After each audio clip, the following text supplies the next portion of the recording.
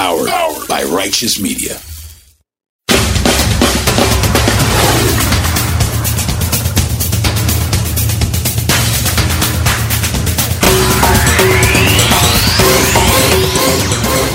Welcome to Independent Americans. Welcome to episode 262. I'm your host, Paul Reichhoff. 2024 is shaping up to be a real doozy. The border, abortion rights, Ukraine, affirmative action, Israel and Gaza and Palestine, the NFL playoffs and Taylor Swift, and of course, the 2024 election. It's all shaping up to be one of the most divisive and nasty years in our modern history. And as the political calendar plows through the frigid cold of Iowa, this winter of 2024 is definitely a time to stay vigilant. We want to thank the great people of Iowa. Thank you. We love you all. What a turnout, what a crowd. And I really think this is time now for everybody, our country, to come together. We want to come together, whether it's Republican or Democrat or liberal or conservative. It would be so nice if we could come together and straighten out the world and straighten out the problems and straighten out all of the death and destruction that we're witnessing. That's practically never been like this. It's just so important. And I want to make that a very big part of our message. We're going to come together. It's going to happen soon, too. It's going to happen soon. America is not coming together. America is more divided than ever, and it's getting worse. And on Martin Luther King Day in 2024, Trump won a caucus. It's hard to imagine a bigger example of how much work is still required to reach Dr. King's ultimate vision for America. And as we pass MLK Day and launch from the Iowa caucuses into the New Hampshire primary, it's hard to imagine America more divided, but it's coming. In the GOP, Chris Christie is now out, and Vivek Ramaswamy is now also out, which is good for America and the world. Also out, Nick Saban at Alabama, Pete Carroll at the Seahawks, and even Bill Belichick at the Patriots. But as more and more candidates for president in the GOP side drop out, more and more we are left with the inevitable clash between Trump and Biden. 2024 will be a year divided on the candidates and on the issues. The migrant crisis continues to get worse nationwide. The war in Ukraine continues to rage, now with less and less American support. And while America seems almost entirely focused on fighting ourselves, our enemies are uniting and celebrating and increasingly attacking. Red Sea attacks on U.S. forces by the Houthis are continuing to increase, over 120 and counting.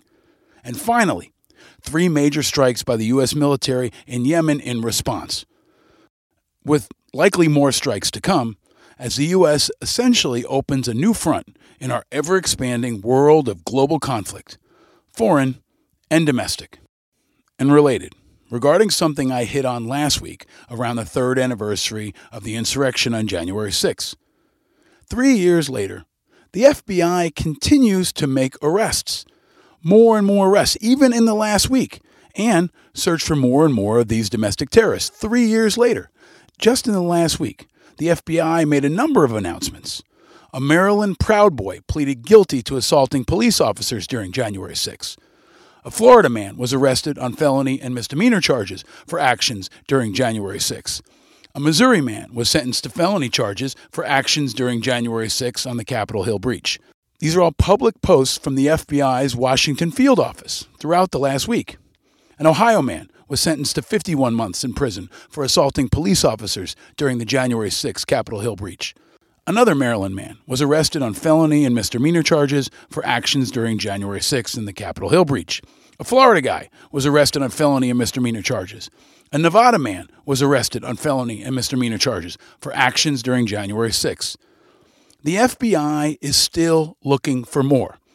If you go to the FBI's Washington field office's Twitter account, their top post says, "The FBI is still seeking information regarding people who committed violence at the Capitol on January 6th.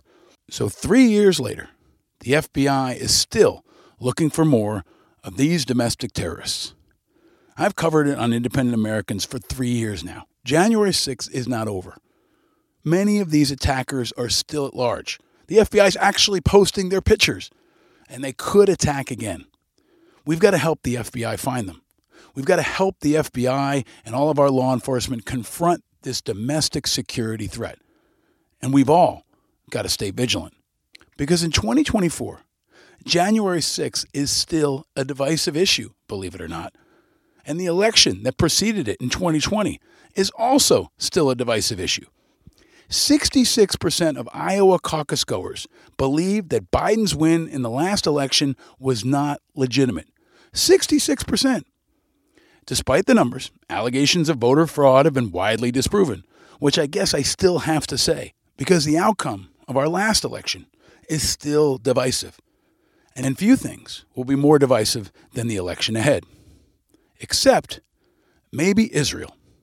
More on that in a second. But vigilance will be required by all Americans this year, especially independent Americans, because we independents will determine the outcome for 2024, for president and in many other tight races.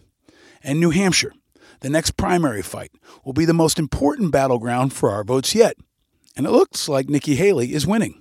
She's focused heavily on independents there and only 6 points behind Trump. And Haley's showing progress there in New Hampshire and nationwide in the GOP fight for independence. New Hampshire will be Haley's best state because of it. And she would definitely be more competitive than Trump in the fight for movable independent votes in the general election versus Biden nationwide. And just a few thousand of those votes in a few states could be the difference. 2024 is the year independents will determine the election and the future, and will also be critical on every other issue, from immigration to defending democracy to Ukraine to Israel and Gaza. And that's our focus in this episode. I will wait for you till the sun turns into ashes and bows down to the moon. I'll wait for you.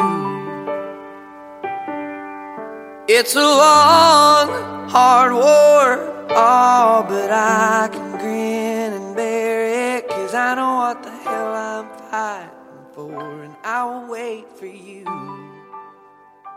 Last week, I was a part of an event titled Understanding Israel.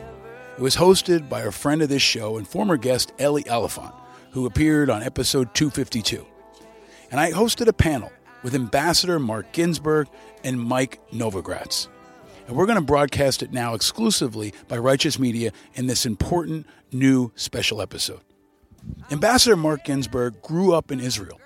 He became America's first Jewish ambassador to an Arab nation, and currently leads a nonprofit group called the Coalition for a Safer Web. He's focused on combating cyber terrorism and extremist incitement.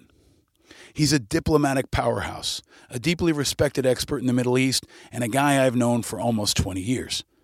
Mike Novogratz grew up in a Catholic family in Virginia. He served as a helicopter pilot in the U.S. Army, and he'd go on to become the president of Fortress Investment Group and now the founder and CEO of Galaxy Digital. He's a globally recognized business and philanthropic leader. These guys are two powerful voices. They came together from different worlds and have different perspectives on Israel and Gaza. But last week, they united with me in focusing on finding peace and solutions. And last week in New York, we united for a unique and dynamic panel event in an effort to educate people from all backgrounds about their personal experiences and thoughts for the future. And they both share their riveting stories of what recently brought them back to the region after October 7th.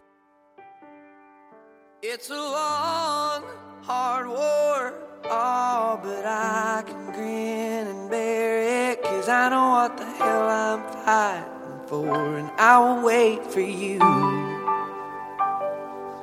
We were never made to run forever, we were just meant to go long enough to find what we were chasing after. I believe I found it here in your love. Throughout this year, I'll try to bring you unique and powerful voices from different sides of this conflict and many others that we're facing in America. But when it comes to fighting Hamas, I see no middle ground. October 7th was a day the world will never forget, and the horrific attack on Israel by Hamas left the world stunned. Now, Israel's response has divided many, and the ripple effects of this time in history will be felt forever. Now, almost 100 days into this new war, as hostages continue to be kept, as casualties continue to mount on all sides, this issue is as hot, complicated, and emotional as it gets.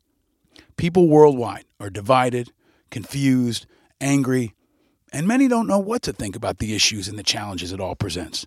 But no matter where you stand on this issue, I hope this episode will do what we always try to do in this show: bring light to contrast the heat, and generate thoughtful conversation about an issue of the highest priority, with leaders who sit at that critical intersection of politics and national security.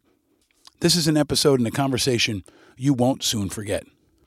Welcome to the most divisive time in our lifetime.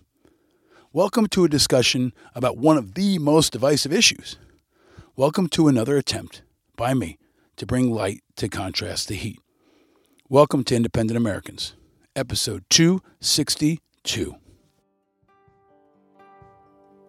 Like a team of mules pulling hell off from its hinges. It's a love that I'll keep pinned and I will work for you. We were never made to run forever. We were just meant to go long enough to find what we were chasing after. I believe I found it here in your love. Honey, I will wait for you. Honey, I will stand my ground.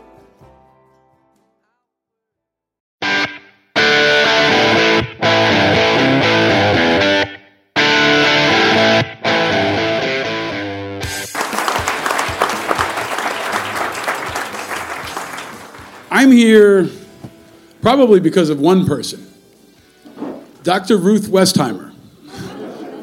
Not like that. At a Shabbat dinner years ago that I was invited to, I sat next to Dr. Ruth Westheimer. And I was at the time leading Iraq and Afghanistan Veterans of America, and she found out that I had served in Iraq. And she turned to Ellie and a group of other people, and I'm not going to do my Dr. Ruth accent, but she said, you have to take them to Israel. You have to take them to Israel, and you need a GI Bill, she said, which she was right about. And we went on to create and pass the post-9/11 GI Bill, which, if it succeeds like the first one did, will be one of the greatest returns on investment for the American taxpayer in American history. But Dr. Ruth was right. And she introduced me to Eli Elephant, and he took a group from Iraq and Afghanistan Veterans of America, one of the first groups, to Israel. And we experienced Israel, and we built friendships. I think more than anything else, the friendship that I've had with Eli is reflective of the friendship that exists between so many American veterans and so many Israeli veterans, and so many American people and so many Israeli people. And my goal now in this phase of my life is to try to add light to contrast the heat that's happening in this country and around the world. And I hope that this conversation tonight, and this panel in particular, can do that. We're coming from many different backgrounds, but tonight we're here out of a sense of community, and I hope we're here out of a sense of action. And the two men next to me are men of action. They are leaders in their industries, and I think voices of clarity and conscience for this country in this important time. Mike is a new friend. We've just met tonight, but I know many of his team, and I know of his good work. He's also a former Army helicopter pilot, U.S. Army helicopter pilot. And Ambassador Ginsberg and I go back, I believe, 20 years. I was honored to meet him through a mutual friend and great mentor of both of us, the great Les Gelb, who many of you may know. But he's been in my corner and in our corner ever since. And he's an incredible voice and a much needed voice in this moment. This is a moment, including Israel and Gaza, but even far beyond, and especially in America, where we're being called to action. Our generation is being called to answer this moment, each in our own way. And these men are doing it And many of you in this room are doing it, and I hope more of you in this room will be doing it afterward. But I want to start our conversation, Ambassador, I'll start with you, because you've got seniority over the chopper pilot, with all due respect. No, I don't think so. No. Thank you for your service. I defer to you. You're both recently back from Israel. You're both recently back from Israel, so I'll leave the question to both of you. Why did you go? What did you see? And what do the people in this room need to know about what you experienced? Sir? Thank you. Thank you, Paul.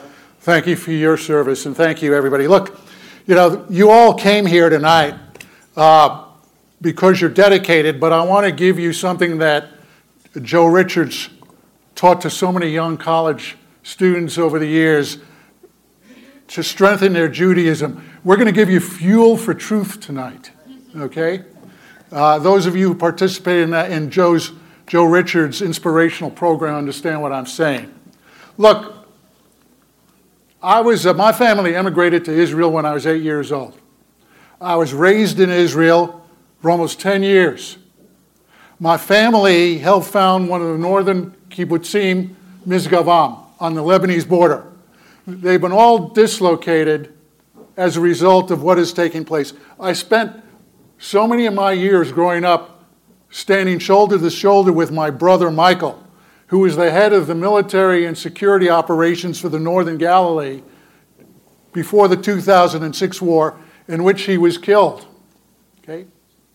I went to Israel a few weeks ago because his son, Eli, my nephew, who just resigned from the directorship of Israel's Special Forces Academy, who is an Israeli Navy SEAL, who is a Special Forces commander and commando.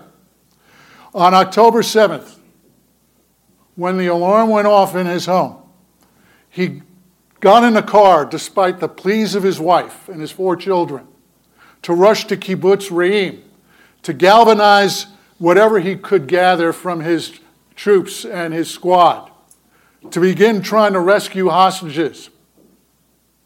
2 hours into the operation, Eli was killed. Okay. Israel lost one of its bravest soldiers.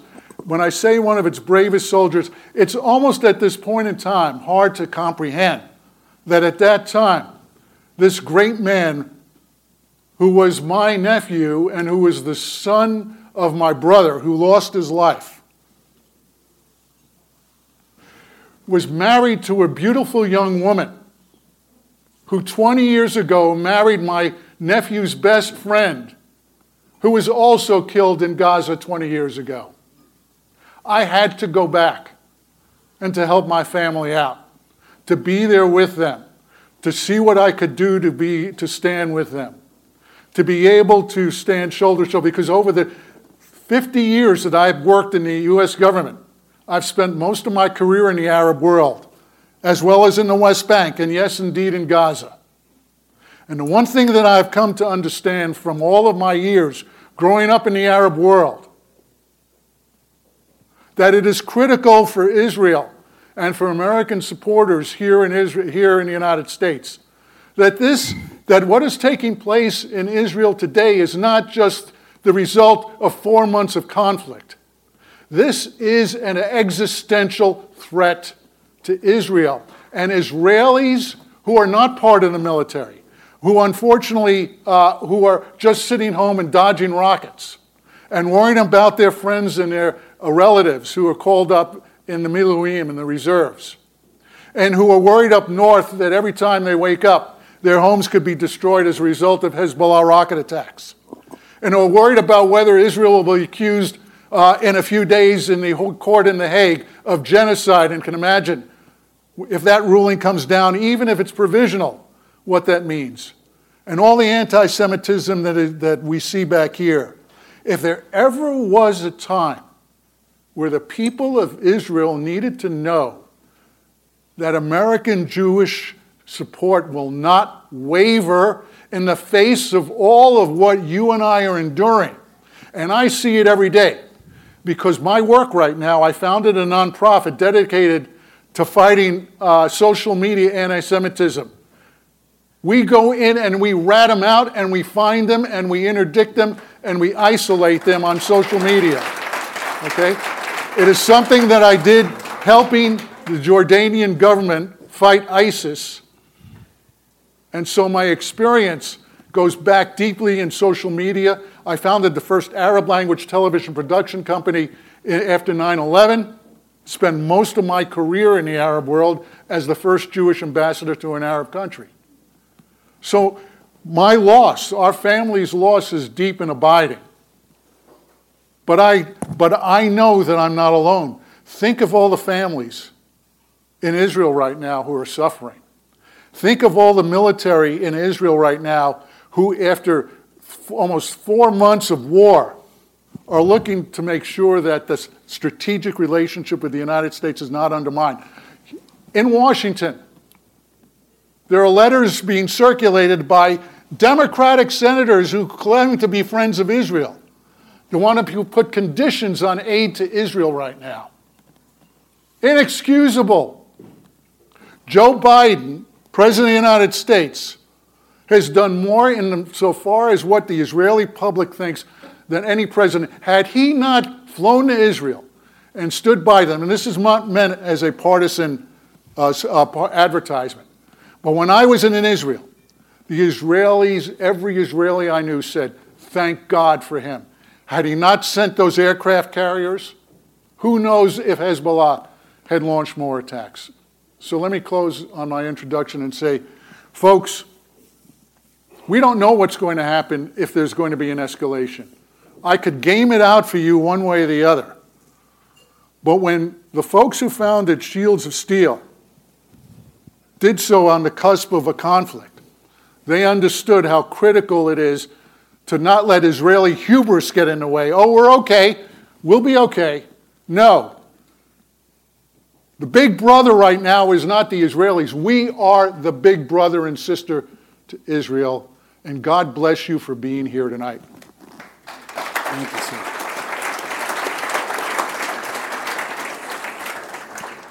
Well, I told you should have gone first. I should have gone first. Listen to the old guy. First of all, I'm honored to be here, and a little, quite frankly, a little embarrassed sitting up here in front of all you guys that are working so hard at this cause. Why did I go to Israel? It's kind of simple in my way I think of things. You really can't be a New Yorker and raise your family and live here without being a little bit Jewish. My kids have gone to more bar mitzvahs than they have birthday parties. And I say that kind of joking. Actually, my oldest daughter is marrying a Jewish guy. He's the first Jewish Novogratz. He doesn't know he's changing his name yet. But, and, you know, you work on Wall Street. You know, you develop great friendships. Jeff Fay is a dear, dear friend of mine. We work together. We've been friends. And right after the tragedy, I have a gospel brunch. I have a gospel brunch every 8 weeks because I like gospel and I like putting a diverse community together and we celebrate. And I asked Jeff to come and speak at it. We have Martin Luther King Jr. speak at it. We've had amazing, preachers, and Jeff became the preacher. And he said something at that brunch that resonated. And the first time I'd heard it was from Ehud Barak, actually, who had become one of my buddies. He said, even me with Holocaust surviving parents who grew up really Jewish, I never understood what it was like to wake up and thinking people want to kill you just because of who you are. And I thought, I was a cute little Catholic with blonde hair and blue eyes, and no one ever wanted to kill me. And it was really hard to understand that.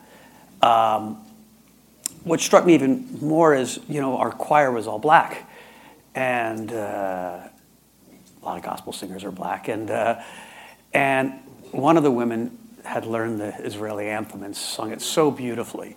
And people were weeping, and my Jewish friends were coming up to me and hugging me and saying, we really needed this. And what I realized talking to these young, beautiful black singers is none of them knew there was a history between the Jews and the Civil Rights Movement. Right? They're 22, 23, 24. They didn't know that Heschel and King were thought partners. And so when I went up and I was talking about them, they all came up and thanked me for that knowledge. And I thought, this is so interesting, same city, this lack of knowledge. I learned something yesterday which was horrifying, that if you go to the Martin Luther King Museum in Montgomery, there used to be this great picture of him walking across the bridge with Heschel to his right, and now they've cropped Heschel out. True story. And so I thought to myself, Jeff invited me to go on this trip. You go because he was my friend, because Larry Evans is my friend, because Ben Tish is my friend. And so I really went just to be an observer, to be a witness. We had a lot of good jokes. I fronted the money for the tickets, and I thought that was the first time maybe in history that a Catholic paid for 12 Jews to go to Israel. They all paid me back with interest. But it was a fascinating trip. I had first been to Israel in 1987. I was in the Gaza Strip literally a month before the first intifada broke out. I was talking to all the young kids who kept telling me about their grandparents' home that they needed to go back to. And I was saying at 22, a middle-class kid from Virginia, saying, guys, there's hospitals on that property. There are hotels on that property. There are apartments on that property. You guys need to kind of take this or do something else. And I think that's been the core of this tragedy that has gone on. There's a group of people who have always wanted to return. There's another group of people that have built an amazing community there.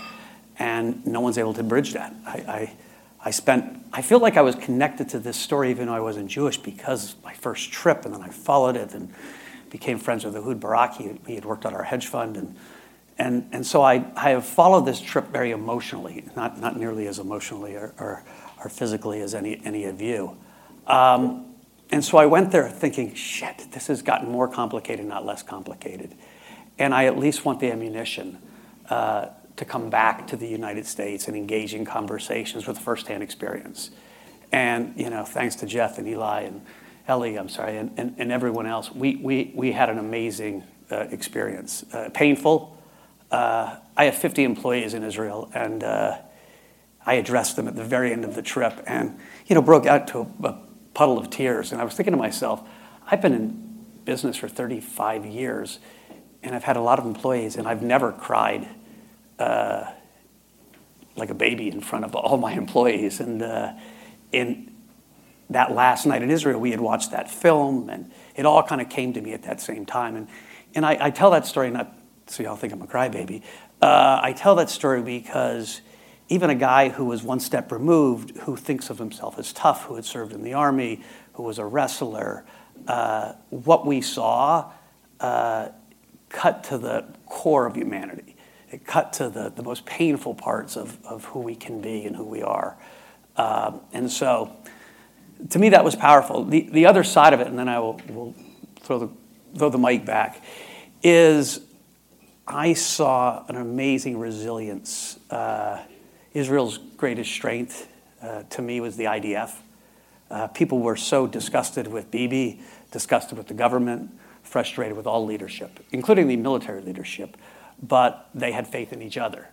And I went to the reserve unit. My CEO immediately, having not been in the reserves for 6 years, rejoined in a drone unit, and he got me somehow into this top secret clearance, and I was meeting all these drone pilots and watching them fly their missions. And it was shocking to me where they had all come from and how they were all working 50, 60 hours a week as drone pilots and still running their companies and doing their jobs. From the young people to the older people, I was like, dudes, you do not want to pick a fight with this group. And that Israel's hope and the survival and the thriving that you're going to see literally comes from that citizen army. What has been frustrating as a cheerleader and an observer is it was pretty much unanimous. If we talk to the left or the right, old or young, military or non-military. One of my friends, Gigi Levy-Weiss, is the leader of the big protesters, Brothers in Arms. And talking to him, there was a unanimous decision or belief that Netanyahu needs to go, that you need a change of leadership, and that would happen soon. And now we're 75 days, and it hasn't happened. And I think it's a huge missed opportunity. Israel is losing the PR war globally, and that would help a lot. And, you know, politics are politics. They dig back in, the factions start calcifying again. And so I think it's a big problem and a big opportunity, big missed opportunity for Israel, because I think things need to change. I was saying I wear this, we got these from Brothers in Arms, or Brothers and Sisters as they now call themselves, and I see a lot of you wearing them. And if I wasn't a wrestler, I'm not sure I'd wear this on the subway or on the street. You know, the PR battle is being lost. And so I don't have the answers to that. I just sense that, and I do think there's things that can happen. The battle, sorry, can you all hear me? Yeah, the battle for hearts and minds is, at least now, often more important even than the battle on the ground.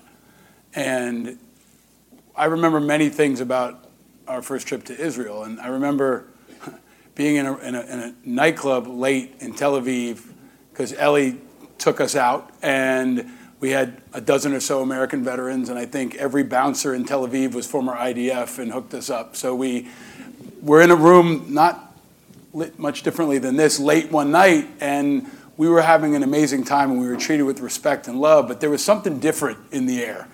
And I said to Ellie, I was like, there's something here. Like, there's so much energy and positivity, and people are partying their ass off. And he said, you party your ass off too if you thought you were going to die every day. And I remembered that. And I also remembered at different points, it happened a number of times, we'd go into a trip or we'd go see a story, and someone would look at me, and they'd look me in the eye, and they'd say, don't forget us. That was 2009. And that left a mark on me, and we didn't forget, and we don't forget. But we're also in a city that forgets, and a country that forgets. I was at ground zero after 9/11 and was frustrated oftentimes by how many of my friends were overseas fighting and dying, and folks were here living life uninterrupted and watching the Kardashians. In the back of the room, there are plates that you can put on and experience what it's like to wear body armor, and you can see a metal a ceramic plate that's got 7.62 rounds in it, what it looks like to get shot in your chest wearing a vest by an AK-47. That's what it looks like. In my 20 years of advocacy, I've fought to try to bring the power of place to people, to help people never forget, and especially Americans who frankly get pretty tired of our own wars pretty quickly. For both of you, because you're also both experts on America and American culture and American business.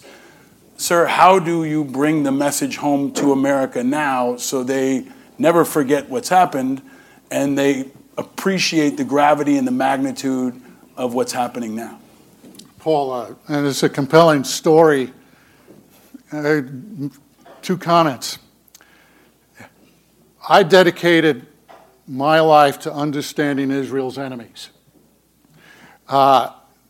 In 2016, I went to Gaza, was put in the trunk of a car blindfolded to go and meet with Hamas's leadership in Gaza. And the purpose was, and for someone, I mean, I was a novelty, raised in Israel, American ambassador, speak fluent Arabic, and spend most of my career working in the Middle East, in Arab countries, and not in Israel. Okay, and I wanted to hear, like I heard from Arafat, like I heard from Mahmoud Abbas, like I heard from almost every Arab leader, a Palestinian leader, including all the Palestinians whose names are in the paper. What is your fate when it comes to Israel? Are you going to ever favor a two-state solution or a two-stage solution? And right now, my friend Tony Blinken is on a mission to try to resurrect in the rubble of what essentially is Gaza some pathway, an exit ramp for Israel out of this conflict. And of course, Israelis are not prepared at this point in time to even entertain the idea of a Palestinian state. But we here in the United States tend to forget that what is taking place in the region right now is lost on so many Americans. To them, this is binary, black and white.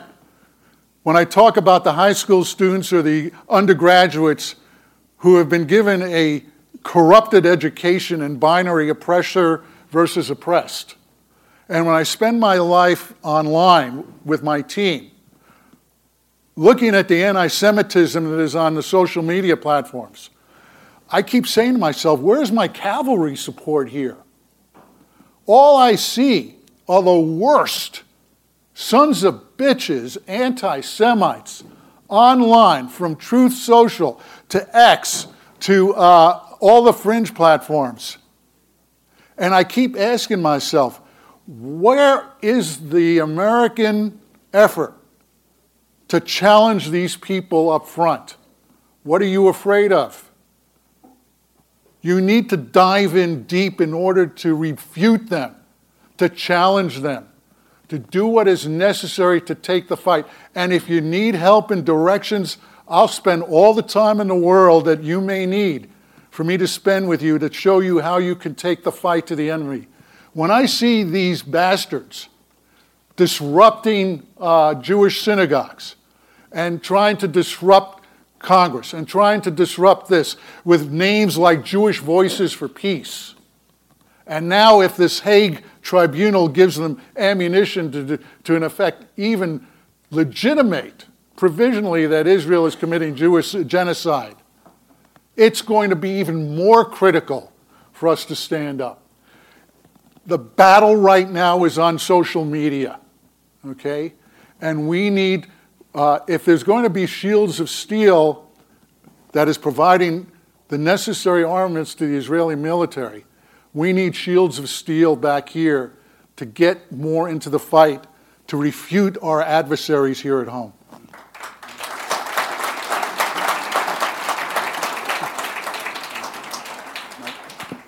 So I'm going to take a little different approach. I'm a macro investor, so I travel a lot and try to understand trends.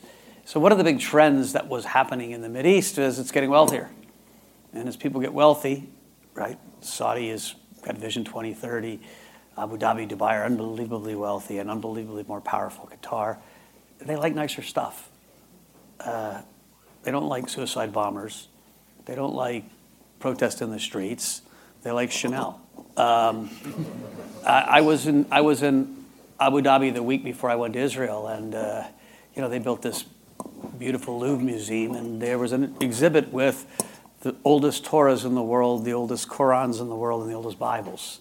Right? They have the Abrahamic Center, and so let's not forget that 3 weeks before this tragedy happened, everything was moving in the direction of legitimization of Israel and peace.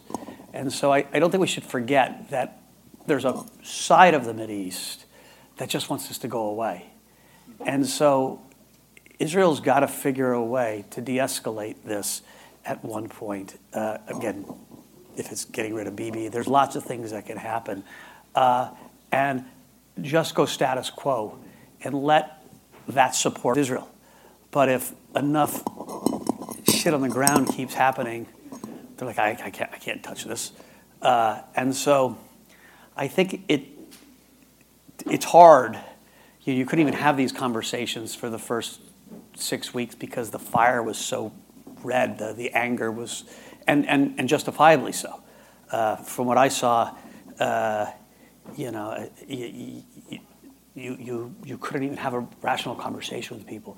But it's time to be more strategic because you do risk, Israel does risk, and the Jewish community does risk losing this big battle, right? I mean, I'm talking to friends on the other side who are like, Nelson Mandela was a terrorist until he wasn't, and I was like, oh, stop, but that's the narrative that is picking up a lot of steam, and I think it is very, very dangerous. And so I do think the desire the original goals of the state of Israel was eliminate Hamas, get back all our hostages, right? There wasn't a then what Gaza looks like. Ehud Barak did a great interview and he's my buddy, so I'm biased. And he said, guys, I don't know if it's 15 years from now, 20 years from now, 5 years from now, the two-state solution is the only solution. And ironically, the map won't look that different than the one I try to draw with Arafat. Mm-hmm. When I was there in 1987, I swear on my life, I sat there with now King Abdullah, who was a prince who didn't speak a word of Arabic, and my sister Jacqueline, and we drew out that same peace plan. It's the only intuitive one, right? And so in some way, you're going to get back there through a lot of pain, but it's going to take time. And so, again, I'm not an advisor. My thought is that's where Israel has to move. You should be the advisor. Thank you. And so I don't know. It's not easy, and it's but I do think it's time for the de-escalation. And I know that sounds like I just don't see what else works. A lot of the work that I do is about trying to talk to people who are without a voice in the political process. I host a show called Independent Americans, and I think it's often forgotten that 49% of this country is politically unaffiliated and independent. And I talk and think a lot about how they're a political jump ball, especially this year. Most of this country is not extreme right or extreme left. Most of us are somewhere in the middle and moderate and trying to work toward solutions. And I think there's definitely an opportunity to create a more clear articulation to the world of what the future looks like, whether it's done by the Israelis, the Americans, or somebody in this room. But I remember going into Iraq and them telling us the objective was to take out Baghdad and get Saddam, and everyone said, great, what's next? There was no plan for what's next. And now it feels like there's somewhat of a public discussion happening around what's next, and you and others are going to drive that. So as a final part of this discussion, vigilance is the price of democracy. And each of us in this room has, I think, an obligation, a requirement to be vigilant in our own way, not just with regard to this issue, but in this country where extremism is now the number one strategic threat to our national security. So for both of you, what should people do, in your view? Here in the room, and anyone who feels like maybe I'm not a political person, I want to be involved, and as a part of that, a piece I think you, sir, especially can articulate, why does this matter to American national security? Beyond our friends, beyond the other components, why is this a strategic priority for America's national security? It's a great question, Paul, and now I'm going to show my age. I was Jimmy Carter's deputy advisor for Middle East policy on Camp David. I go back to 1978, working on this issue. You look good. Will you recruit me? I worked on the Palestinian autonomy negotiations. I worked for Bill Clinton on Middle East issues. I worked for Al Gore as his national security advisor. There hasn't been a peace process from Henry Kissinger all the way through to Joe Biden where I haven't been asked to give my views or to commentate, and it always goes back to a two-state solution, okay? And so many hours and days and months and years. I call it the Middle East military diplomatic industrial complex, okay? Because whole careers have been spent trying to unwound this Gordian knot. When Yitzhak Rabin was prime minister, I was ambassador in Morocco. He had signed the Oslo Accords on the White House lawn, and there was this great hope of expectation in the Arab world that finally we have now created the roadmap to peace in the Middle East, okay? The assassin on the far right that killed Rabin, that assassinated him, knew very well killing Rabin would kill the peace, okay? And Israel itself has to come to terms about what it believes is its best hope for no more war. Eradicating Hamas may have been a lofty goal. It's hard to eradicate an ideology with a population that has been raised on a diet of hate. Okay? It is very hard to convince West Bank Arabs, whose brethren they have enormous empathy for, but who do not want to be brought into this conflict any more than they already have. And here at home, there are Americans who are fatigued. Ukraine, money, arms, Israel, arms, money. And Americans are asking themselves, what is this all about, and why is this about us? Why do we care about Ukraine? Why should we care so much for Israel? Or people in this audience have spent so much time defending the strategic alliance between Israel and the United States. And I'll close with this. I travel and try to speak to mostly non-Jewish audiences, Knights of Columbus around the country, organizations like that. Because I want to convey to them the sense of why, whether they live in Arkansas, where my wife is from, or in Oklahoma, I try to go out to the hinterlands several times a year to address audiences. And the one thing that people lack is that they don't understand why what happens in Israel matters to them at home.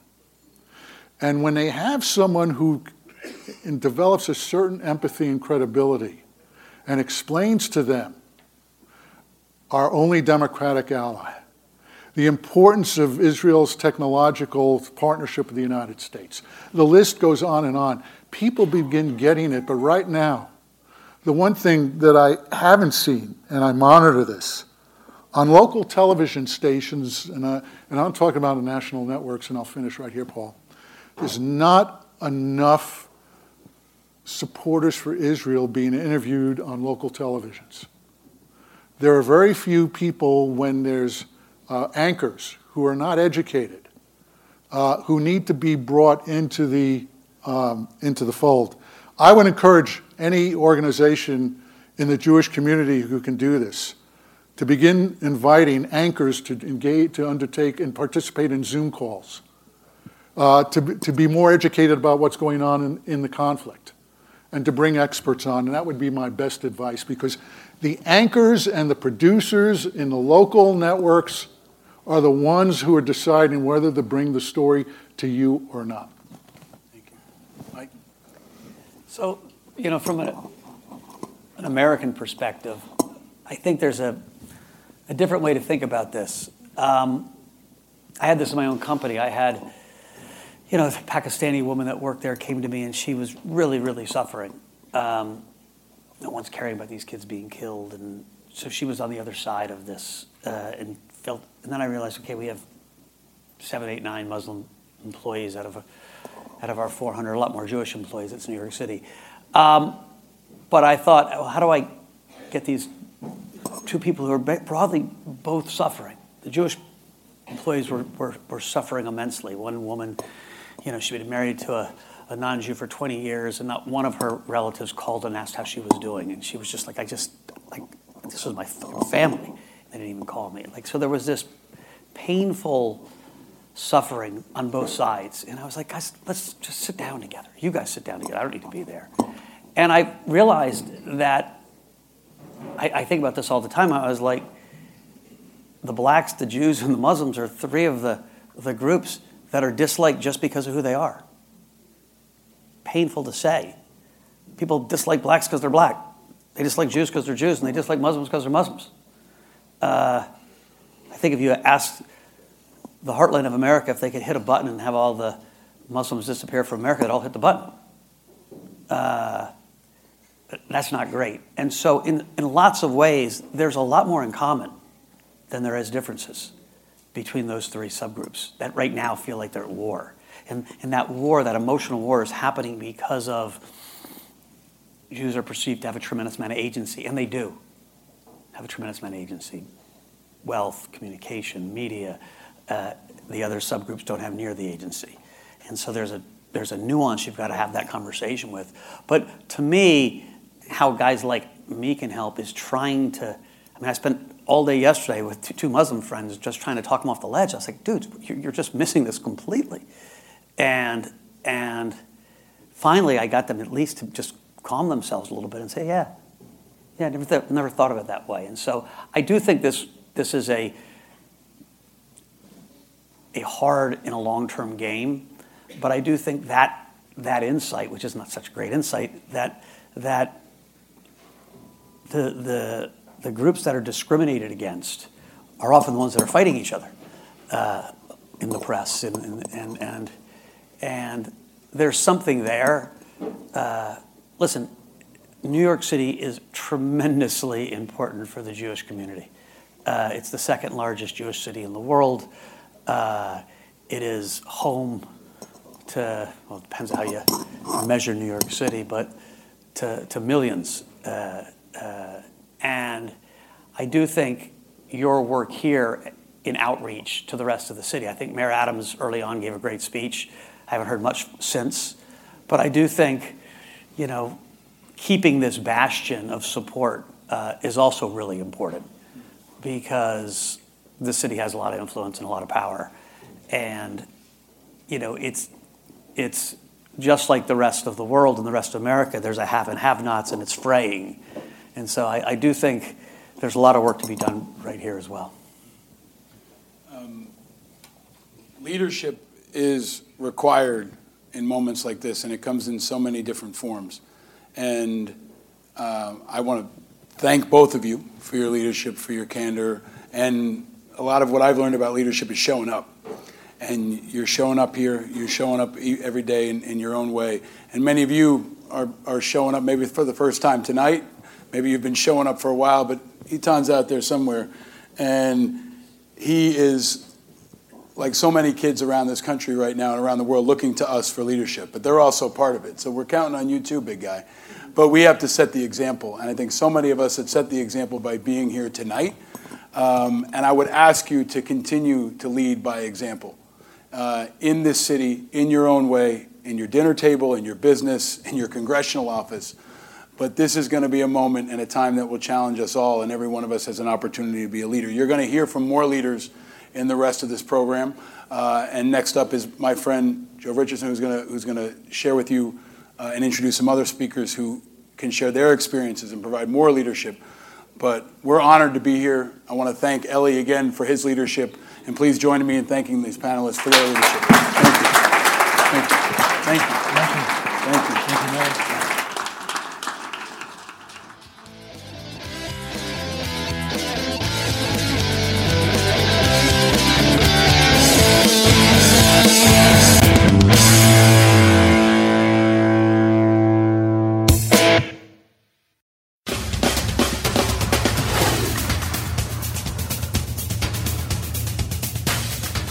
My deepest thanks to Ambassador Ginsberg and to Mike Novogratz for sharing their perspectives, and to Eli Elefant for hosting that Understanding Israel event and for giving us permission to share it with you. We say it all the time, look for the helpers. They're out there. And I think Ambassador Ginsberg, Mike Novogratz, and Eli Elefant are examples of exactly that. People who are running in when many are running out. Always look for the helpers. There will always be helpers, even just on the sidelines. If you look for the helpers, you'll know that there's hope. If you enjoyed this conversation, please share it far and wide, and go to independentamericans.us for more, where you can also see video. And you can, of course, join our Patreon community. Big shout out to all our Patreon members who make everything possible. Be sure to check me out every Wednesday on News Nation with Colin McShane, and on MSNBC's Deadline White House on Wednesdays and Fridays. And hit me up on social media, subscribe, share, and do all the things.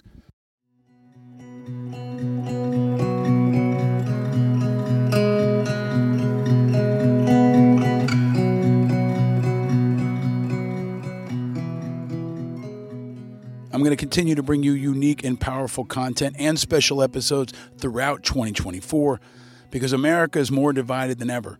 But at Independent Americans and Righteous Media, we're working to change that, adding light to contrast the heat and bringing together the now 50% of Americans who are independent. And even if you're not independent, if you're a Republican, a Democrat, a Green Party person, or you're just independent curious, this is your show. All are welcome, and we invite you to join us and be a part of the solution, because our independent movement is hope for the future, and our movement is growing. If you enjoyed this episode, please share it far and wide and invite others to declare their independence. And stay vigilant, my friends, because eternal vigilance is the price of freedom, and hope is the oxygen of democracy. And know you're not alone in your vigilance. We're all vigilant, and we're all in this together, now more than ever. I'm your host, Paul Rieckhoff. Thank you for listening. Down with Hamas, down with Putin, Slava Ukraine, and stay vigilant, America, especially now.